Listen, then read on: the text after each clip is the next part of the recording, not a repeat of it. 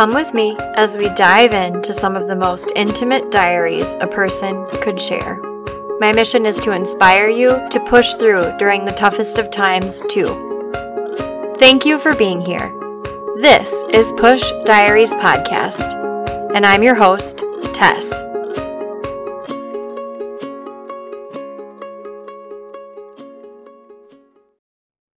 Okay, everybody, happy Friday. Right away off the bat, I just wanted to go through my list of current Patreon subscribers to thank them for sustaining this show.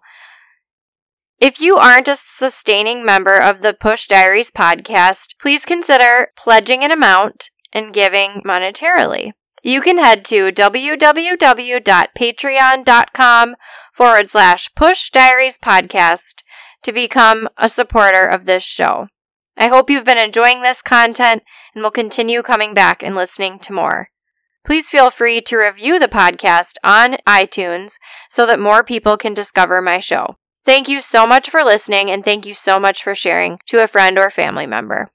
Okay, so first up, I wanted to thank Kurt Etherington for his official Patreon pledging every month. I wanted to also thank Cindy Galley, Sharon Tolles, Colin Zimmerman, Rory Styler, Jennifer Budrow, Carl Hipp, Becca Bruning, Jackie Tilley, Cheryl Kershaw, Sharon Tolles, and Jim Childs. Again, without your support, I would not be able to do this show, so thank you guys so much. I find a lot of meaning in interviewing all of my guests and completing research while having important conversations to help all of us overcome difficult times. I just wanted to clarify as well. I had said in an episode a while back that I was hoping on interviewing at least 25 people a year that could then bring inspiring messages to my listeners.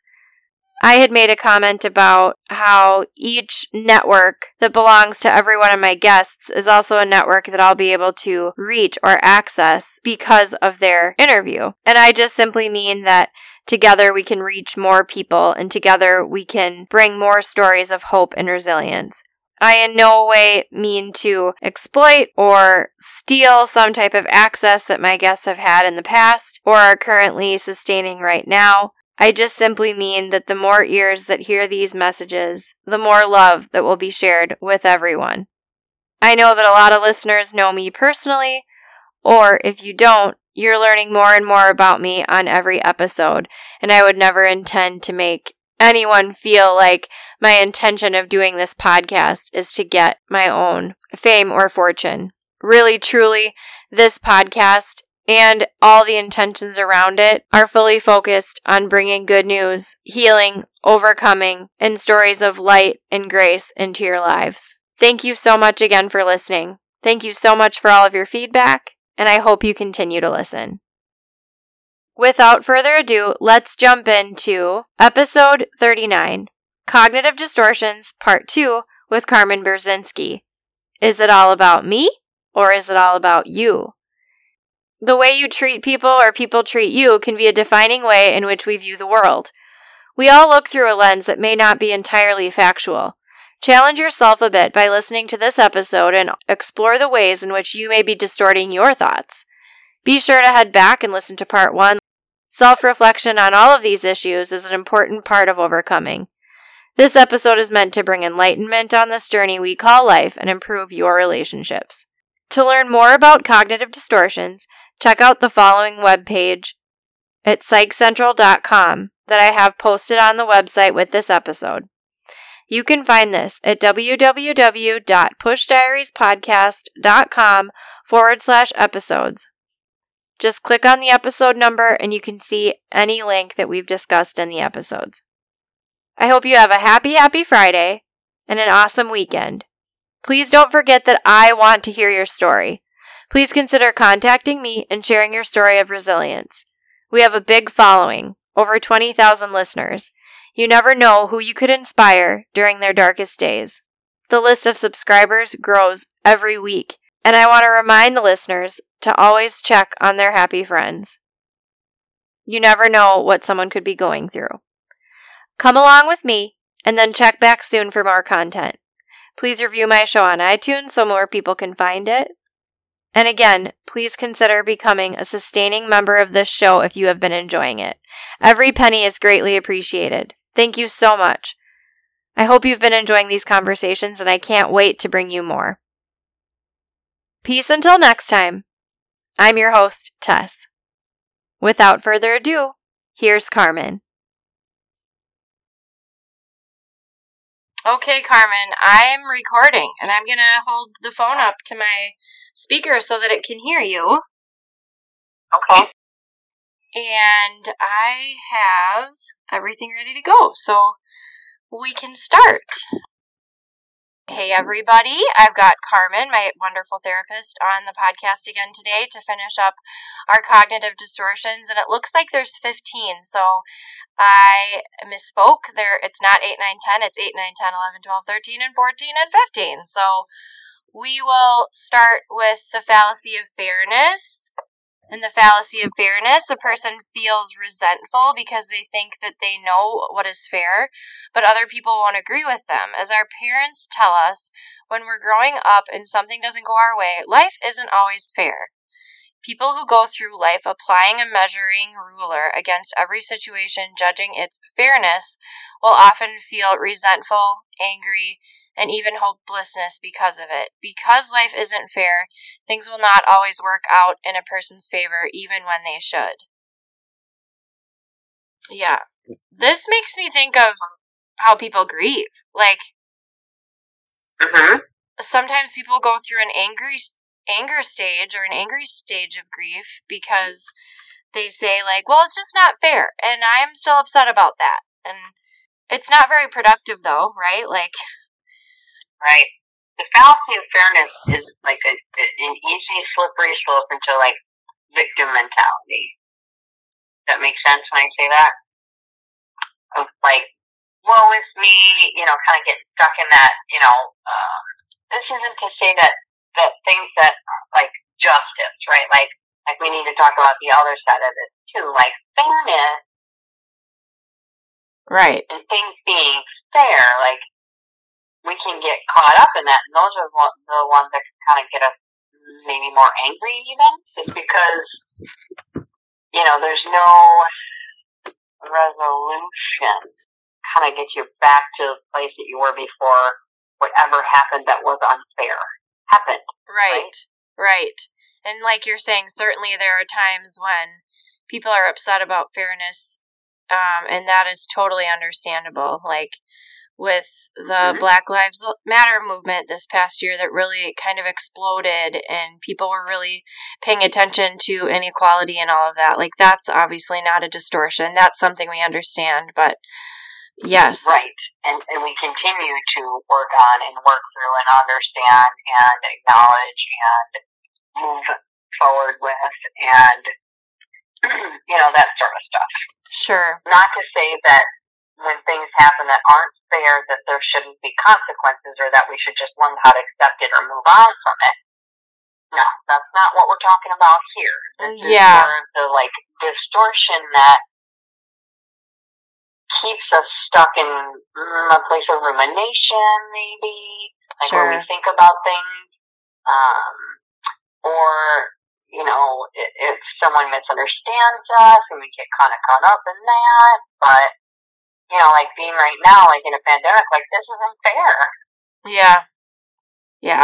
And this is where we, like, if we get caught up in that distortion of, like, this should be more fair, even vaccine rollout, I get caught up in that myself, this sort of thing. It doesn't do us any benefit to worry about if it's fair or if it's not fair, right? Like if something has, like, how do we move forward, right? Like I don't know how they're doing it where you are, but where I am, people with comorbidities, even though the CDC says that people are over 65 and people with comorbidities should be getting vaccinated right now, the state that I live in chooses only the people 65 and older. Yeah. Instead of, like, myself, like, immune-compromised people, right? Right. And so I can get, like, when I get angry, it motivates me, like, well, how do I find the solution? who's making those decisions, right? Like, it's not to say that we shouldn't go and try and figure that out, but if all we do is hit the dead ends and, like, it's just like, this is, like, I can't go change, Tony Evers' mind because I live in Wisconsin, right? Like, I can't go change his mind, and he's not the one that makes the decision anyway. Right. So if I'm going to get caught up in if it's fair or not, it's not fair in my opinion. Right. Yeah. But at the same time, yeah. Right. Yeah. And if I keep thinking about that, I'm just going to keep making myself sick. Right. So. And it's hard to. Resentful and angry. Mm-hmm. Right. It's hard to, because it's like every human deserves to be vaccinated or kept safe, I should say at least, because some people might not want to be vaccinated. But yeah, I totally understand and get what you're saying. Yeah, you don't want to lose your cool about that because there's really nothing you can do about it right now. No. And I'm gonna sure try and figure out if there is something I can do. Right. Rather than staying stuck feeling like a victim, I'm gonna see if there is anything I can do. Once I learn what I can and cannot do, then I can work on my acceptance. Sure. Right? That's not being stuck in a distortion. That's, providing motivation or action. Yeah. So that's how I get myself out of it. Sure. Okay. Well, very good. But that doesn't mean, right, that we can't have the feeling of resentful, angry, but remember, feelings are fact. Right.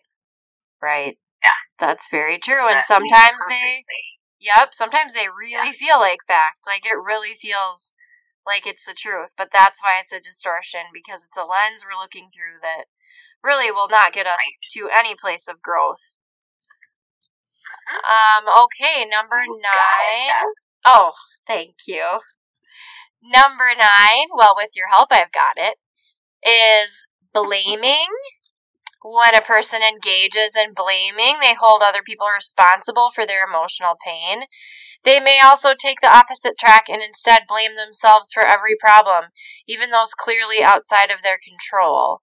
For example, stop making me feel bad about myself. Nobody can make us feel any particular way. Only we have control over our own emotions and emotional reactions. This is a big one. I feel like a lot of people have an issue with this. This is a big one. Yeah, this is a big one. So that last statement's always fun to grapple with. Yeah. Nobody can make us feel any particular way. We only have control over our own emotions and emotional reactions. That's fun to grapple with. Right.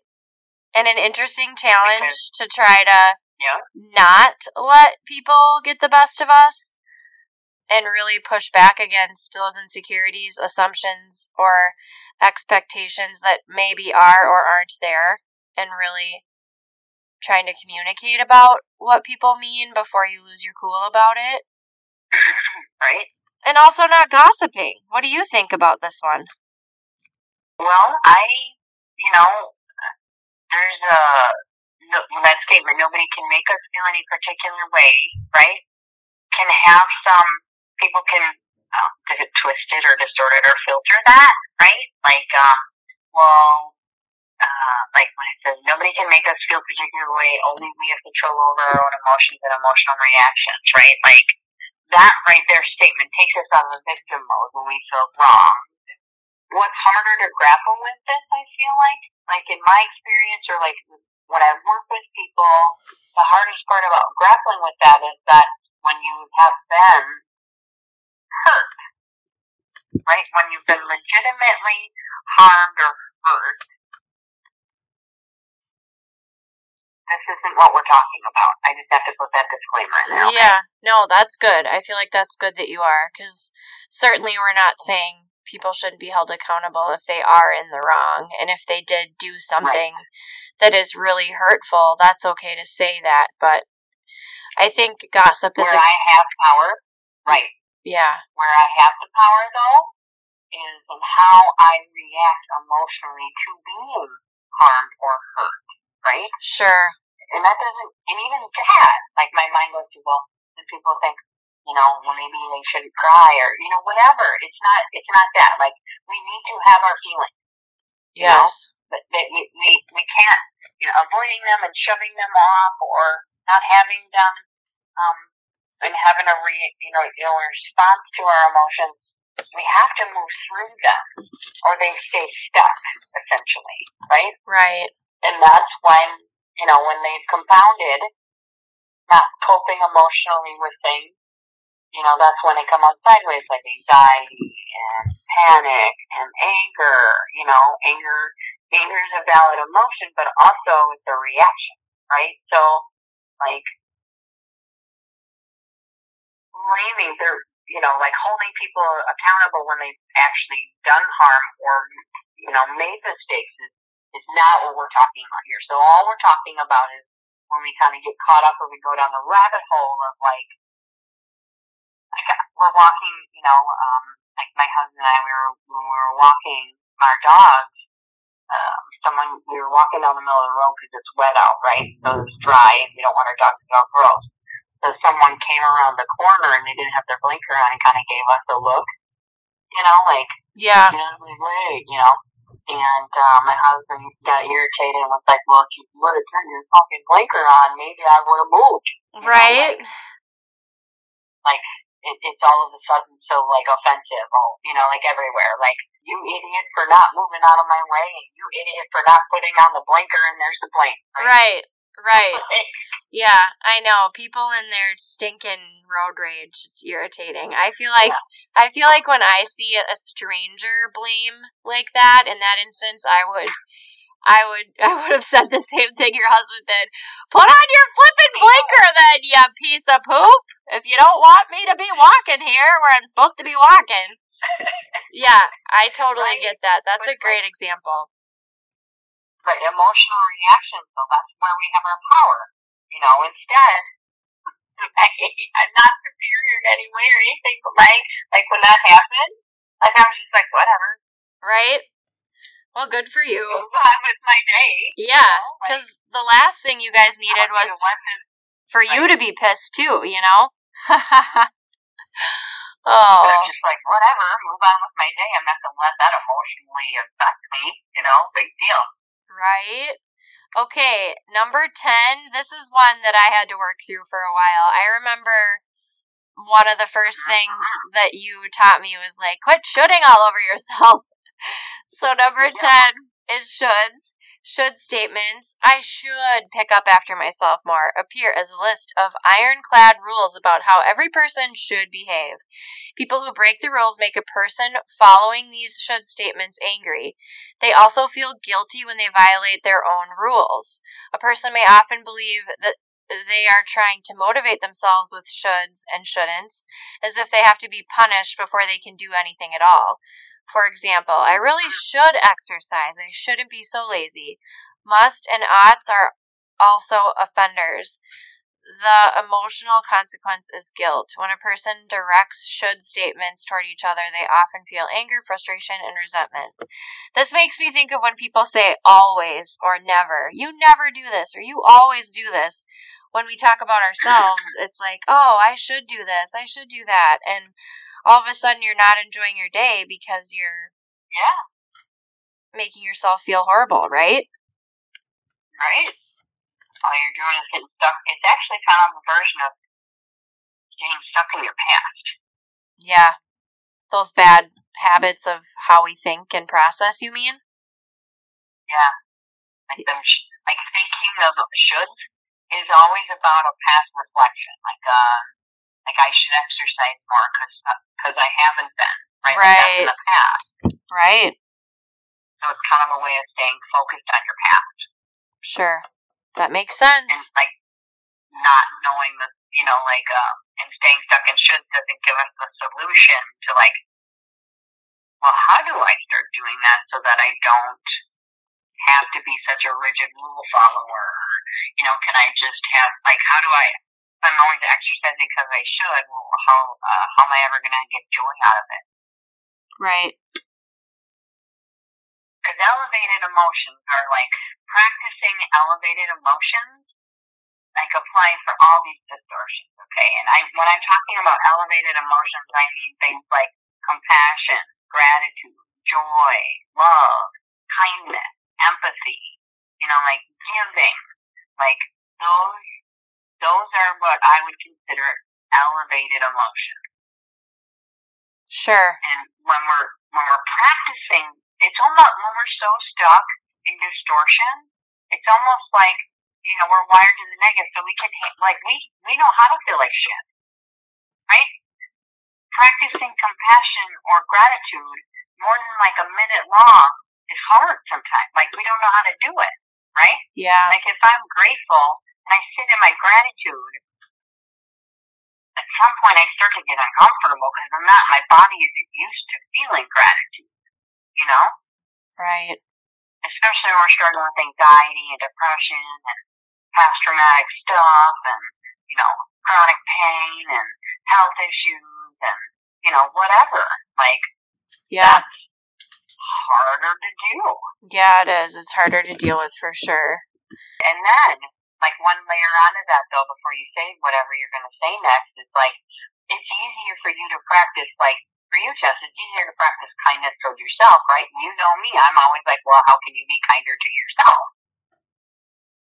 Right. You can practice kindness easier on others than you can towards yourself. I definitely sometimes am nicer to other people than I am to myself.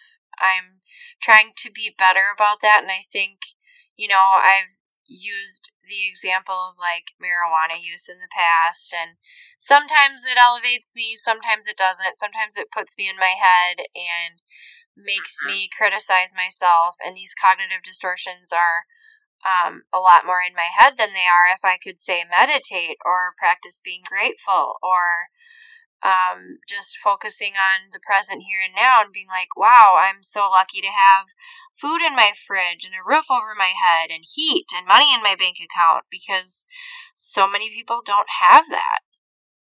Yeah. Okay, so emotional reasoning. The distortion of emotional reasoning can be summed up by the statement, if I feel that way, it must be true. Whatever a person is feeling is believed to be true automatically and unconditionally. If a person feels stupid and boring, then they must be stupid and boring. And so you just said it, Carmen. You hit the nail on the head. Emotions aren't fact. They're so strong, and sometimes they feel like fact. Yeah. This makes me think of divorce, too, or people that just, end a friendship because of some, blow up that happened that really, like, if people can just be calm and talk about it openly, I'm sure sometimes that stuff could be solved, right? Right. Well, there's a DBT, dialectical behavioral therapy, there's a skill called wise mind that you teach a person. And so wise mind is, if you imagine like a Venn diagram, like three circles, right? You got rational mind and emotional mind on the left and right sides, and then in the middle between that would be a third circle kind of blending emotions with rational mind called wise mind. And this is where wise mind is a really good skill to practice or like work on mastering, because when our emotions are so strong, they can really, throw out all reason, right? Like, especially in political climate. Yeah. But there's an example of something that I saw on TV the other day that I thought was, this is where a lot of that meditation stuff kicks in too. Like, because emotions, right? Like, thoughts are the way we think and how we talk to ourselves. That's the magnet, right? And then the feelings are like how we create reality, like perceive reality about the way we think. And so there was this thing on the news the other day with the president of, I can't remember what basketball team, Raptors, was, he's one of the few black presidents of basketball. And his team had won the championship or whatever. He was going out on the court. Some sheriff or something was there and shoved him back. He wasn't going to let him like out on the court or whatever, because I don't know why, but this sheriff ended up down the line suing this guy and said that he broke his jaw and that he beat him up and all this other stuff. But thankfully he was wearing a body cam, and the body cam shows him antagonizing the president of the basketball team. But why I tell you that is in this part is because that president, that guy, very intelligent, I mean, got his stuff together, you know, he even admitted, like, because this guy was saying this about me, and because all these people were like, he did this, whatever, like, I started to wonder if I did. Yeah. Yeah. Because of his emotional experience towards it, yeah. you know? Yeah. And then that makes me, too, thinking of, like, and I'm going down a rabbit hole, but, like, the Central Park 5. But, yeah, these young boys were interrogated about murdering or raping some woman, and they started to make comments about believing they did it because it was so traumatic, and it was a distortion that they were even willing to believe about themselves. So it's pretty messed up, but you're right. Our emotions can really be so much stronger than we realize, and it's something that should empower us, not make us feel bad, but it is important to understand these distortions because you wouldn't want to be caught in a position like that. Like, that's awful that poor man thought, like, oh gosh, maybe I was acting out. Like, was I? You know? Right. Yeah. That's horrible. Yeah. So emotional reasoning, like he went into emotional reasoning, you know? Yeah. Okay. In the fallacy of change, a person expects that other people will change to suit them if they just pressure or cajole them enough. A person needs to change people because their hopes for success and happiness seem to depend entirely on them. So this distortion is often found in thinking around relationships. For example, a girlfriend who tries to get her boyfriend to improve his appearance and manners in the belief that this boyfriend is perfect in every other way will make them happy if he only changed these few minor things. Yeah, that's not good. No, it's not. Right. But that's where it's like, you know, if so-and-so would just stop worrying all the time, that's not a good example because, I mean, that's pretty valid. Well, let's use my sister and I for an example. You know, she and I both feel like each other needs to change, not ourselves, and sometimes that gets she and I into arguments. Yeah, I don't know. I feel like that's a good example, but I don't know. Like, obviously, if I pressure or cajole Linnea too much about something, she's going to shut down and isn't going to want to talk to me about it, and vice versa. And yeah. Go ahead. No, what were you going to say? This one is tricky. Like, in the sense of, like, you know, if I were to use an example of someone who struggles with anxiety, right? Well, if somebody actually, like, works on and heals some of their, like, underlying causes of their anxiety or copes in such a way that it reduces their anxiety, right, their life will be better, right?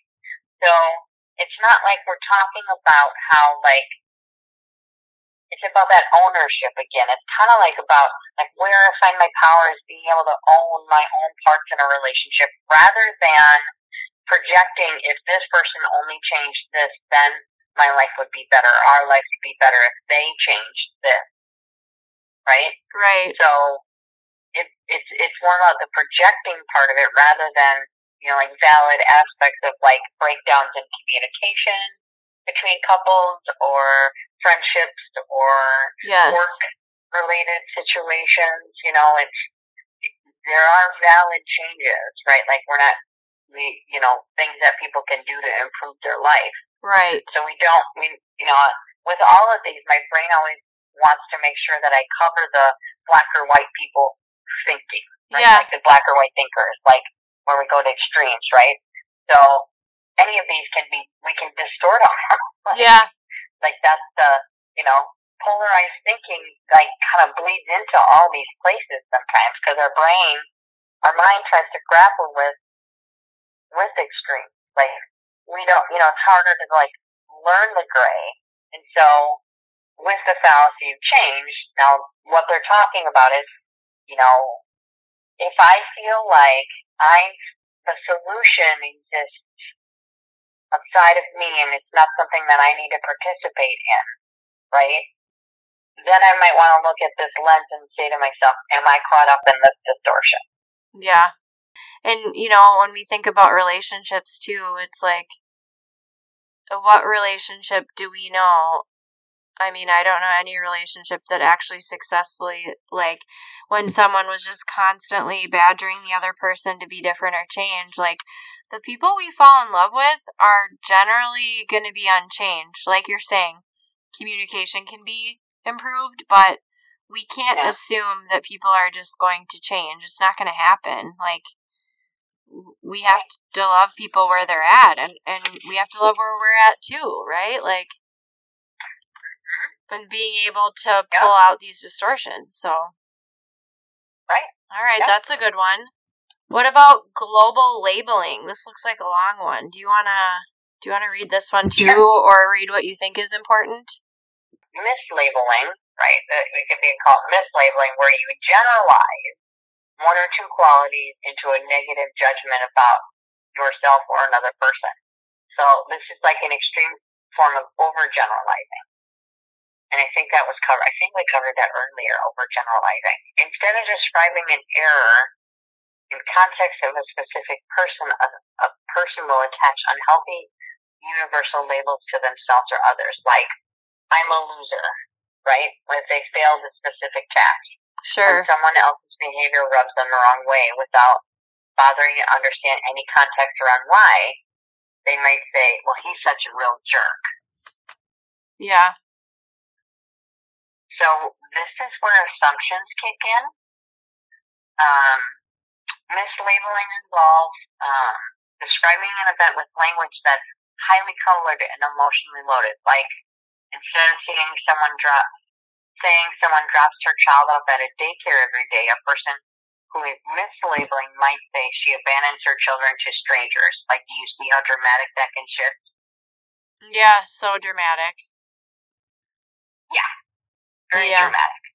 And assumptions and all kinds of things can get in here. Because, you know, this is different than overgeneralization. We did cover that, number 3. Yeah. Yeah, this makes me think of, like, an angry mother-in-law who thinks her daughter-in-law is, you know, oh, she's letting my grandbabies be with strangers instead of me, you know, it's just like, really? Like, that is super dramatic. And again, assuming, I feel like, keeps getting people into trouble. Like, assuming and thinking emotions are fact, it does you no good. Huh. Okay, these last two look like fun. 14 and 15. Always being right is 14, and 15 is heaven's reward fallacy. So, 14, when a person engages in this distortion, they are continually putting other people on trial to prove that their own opinions and actions are the absolute correct ones. To a person engaging in always being right, being wrong is unthinkable. They will go to any length to demonstrate their rightness. This just makes me think of the political year we had in 2020 as well. The black and white thinking where it's like all or none. Emotional thinking, right? Don't you think of that too? Yeah. Oh, yeah. Yeah. Oh, definitely. I got a good example right here. Is it okay if I share it now? Oh, please do. Okay. I just saw the Ron Johnson, the senator of Wisconsin, said something the other day that was quite interesting in my opinion. Good. Do it, girl. He said that he didn't think that the January 6th insurrection looked like an insurrection, that it was jovial, and these people were, and that's fine. I'm sure, like, some of the people that were there were. Right, but then other people got shot. Yep. Right, not everybody followed suit, right? So let's pick out the pieces to make it so that we paint the narrative that we're right.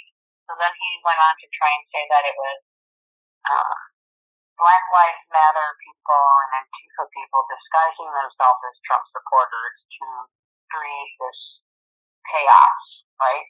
So always, like, to make him so that he can grapple with his own mistakes. Like, instead of admitting a mistake, we then twist it and contort it to to have it come out in this narrative that makes it look like we're the good guys still, right? Yeah. That's what this is. That's what this is, right? Like all these people who are like against Antifa, I don't even think they understand what they mean when they say that. Like, no. Yeah. So you are a fascist or what? Like, like it's like, why do you say you're against Antifa? Do you even know what that means? Like, it's not an organization. It's not like a Black Lives Matter movement. It's just a word. Right. But people think it's some movement or organization when in fact it is not. Yeah. Yeah, and that's dangerous. That always being right thing. I mean, these all could be dangerous, but politically, that's why it is so ugly, because people just get so caught up in having to always be right. And I even, I've had friends last year that, again, using the Black Lives Matter thing as an example, it's like, you can't say you're right. Like, you're white. You have no idea what it's like to be black. If you want to be right, you need to have conversations with Black friends and family that know what it's like to be black, me being a white woman, I'll still never know what it's like. The window, though. Right, but being right about that, it goes out the window. Right, because you're literally not black. Is that what you mean? Right, like this is a distortion, right? Where, right, like people who believe they're always right, that is a distortion, right? Like instead of it being like, because someone, and I haven't followed up on this, so I don't have like any part of this to share, but that's okay. I saw something on social media somewhere, something about if all your friends are white, then you're racist. And the person who said that was talking about something called an affinity bias. So like they were using infinity bias as their justification. I was like, well, I like to remain open. So help me understand, why you say infinity bias. Because what infinity bias is, and it fits here, is it's the unconscious tendency to get along with other people who are like us. So it can be it can be a similarity bias, right? So like that share interests, experiences, and backgrounds. That's called an affinity bias. And so what are biases, right? Biases are sort of like judgments or like stances that you have on a particular subject sometimes. Like being a therapist, like we're challenged to work through a lot of our biases so that we can be this non-judgmental place, right? Instead of having these assertions or assumptions about things. So why that fits here and the always being right when a person they didn't tell me specifically, but I was like, well, I only have like 3 friends. So at the same time, like I get what you're saying to me. Yeah. Because I'm not trying to expose myself to things that are outside of my comfort level. Sure. Right? Sure. So that makes sense there, but like QAnon stuff, right? Like they twist all of that, like right now. Like yeah. That is QAnon is just one big cognitive distortion. Yeah. In general. But it's a slippery slope to get caught up in. Yes, it is. It's funny that, like, all these distortions, someone could literally write a paper on just politics around all these distortions. Mm-hmm. Because I think a lot of people, Absolutely. Even just with number 15, like the separation of church and state, like, this is why people want separation from church and state, because well, I shouldn't even say because I don't even know what this last one is necessarily, but you get tied up in dangerous things when you think it's only your way or there's no other way possible. It's like, no, we live in such a diverse world with so many different beliefs, and if you just think that yours is right, you're closing yourself off to so much knowledge. So even if people don't think like, hey, I don't have issues in my relationships, I don't have issues with distortions, read through these, and we'll post this article and these links on our page with the show notes after we go through 15 too. But go back and look through it, because like Carmen, when you sent me these, I was really surprised at how many of these I had an example for in my own life. Yeah. And honestly, it helped. Yeah, it helped me realize too unhealthy relationships I have, and where maybe I'm dependent on people that have some of these distortions and why I have been so unhappy. So it's hopefully freeing to people, and that's why you and I wanted to share it. And again, I'm so appreciative of you taking time helping me break these down, because a lot of people don't have the education or the support, and I hope if that's the person listening now and they stumble on this, it can be helpful. So, what about 15? Can you read that one? The final one is Heaven's Reward Fallacy. It's the false belief that a person's sacrifice and self-denial will eventually pay off, as if some global force is keeping score. This is a riff on the fallacy of fairness, because in a fair world, the people who work the hardest will get the largest reward. A person who sacrifices and works hard but doesn't experience the expected payoff will usually feel bitter when the reward doesn't come.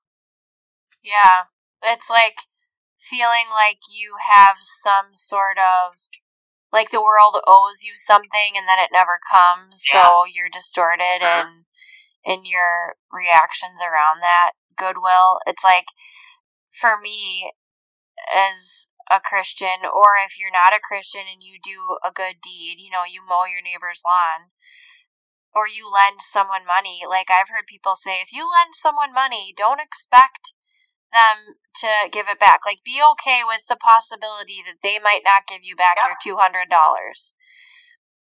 Because it's a way to protect yourself. If you, and they should pay us back, but you know what I'm getting at, right? Like, I do. And it's less about actually a way to protect yourself and more just about like expectation. Right. I expect to have a lifetime full of health because expectations absolutely hurt us, especially when, again, it's only what we think and what we assume should be the outcome or a reaction to our good deed. And it's just, can you pray about it? Of course. Can you involve a small group or something to do something good with you? Of course you can. But this distortion is just saying don't expect anything in return, because you don't always get what you hope for, right? I'll give you a good example. So like me, right, immune compromised, organ transplanted, blah, blah, blah, have been living in quarantine since March, right?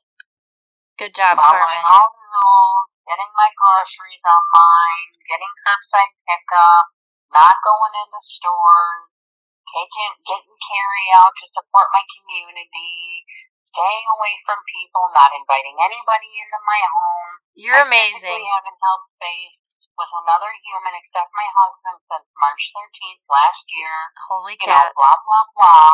Heaven's reward, right? Like, why wasn't I first in line? Right. Yeah, I mean, been first, I followed all the rules. Right.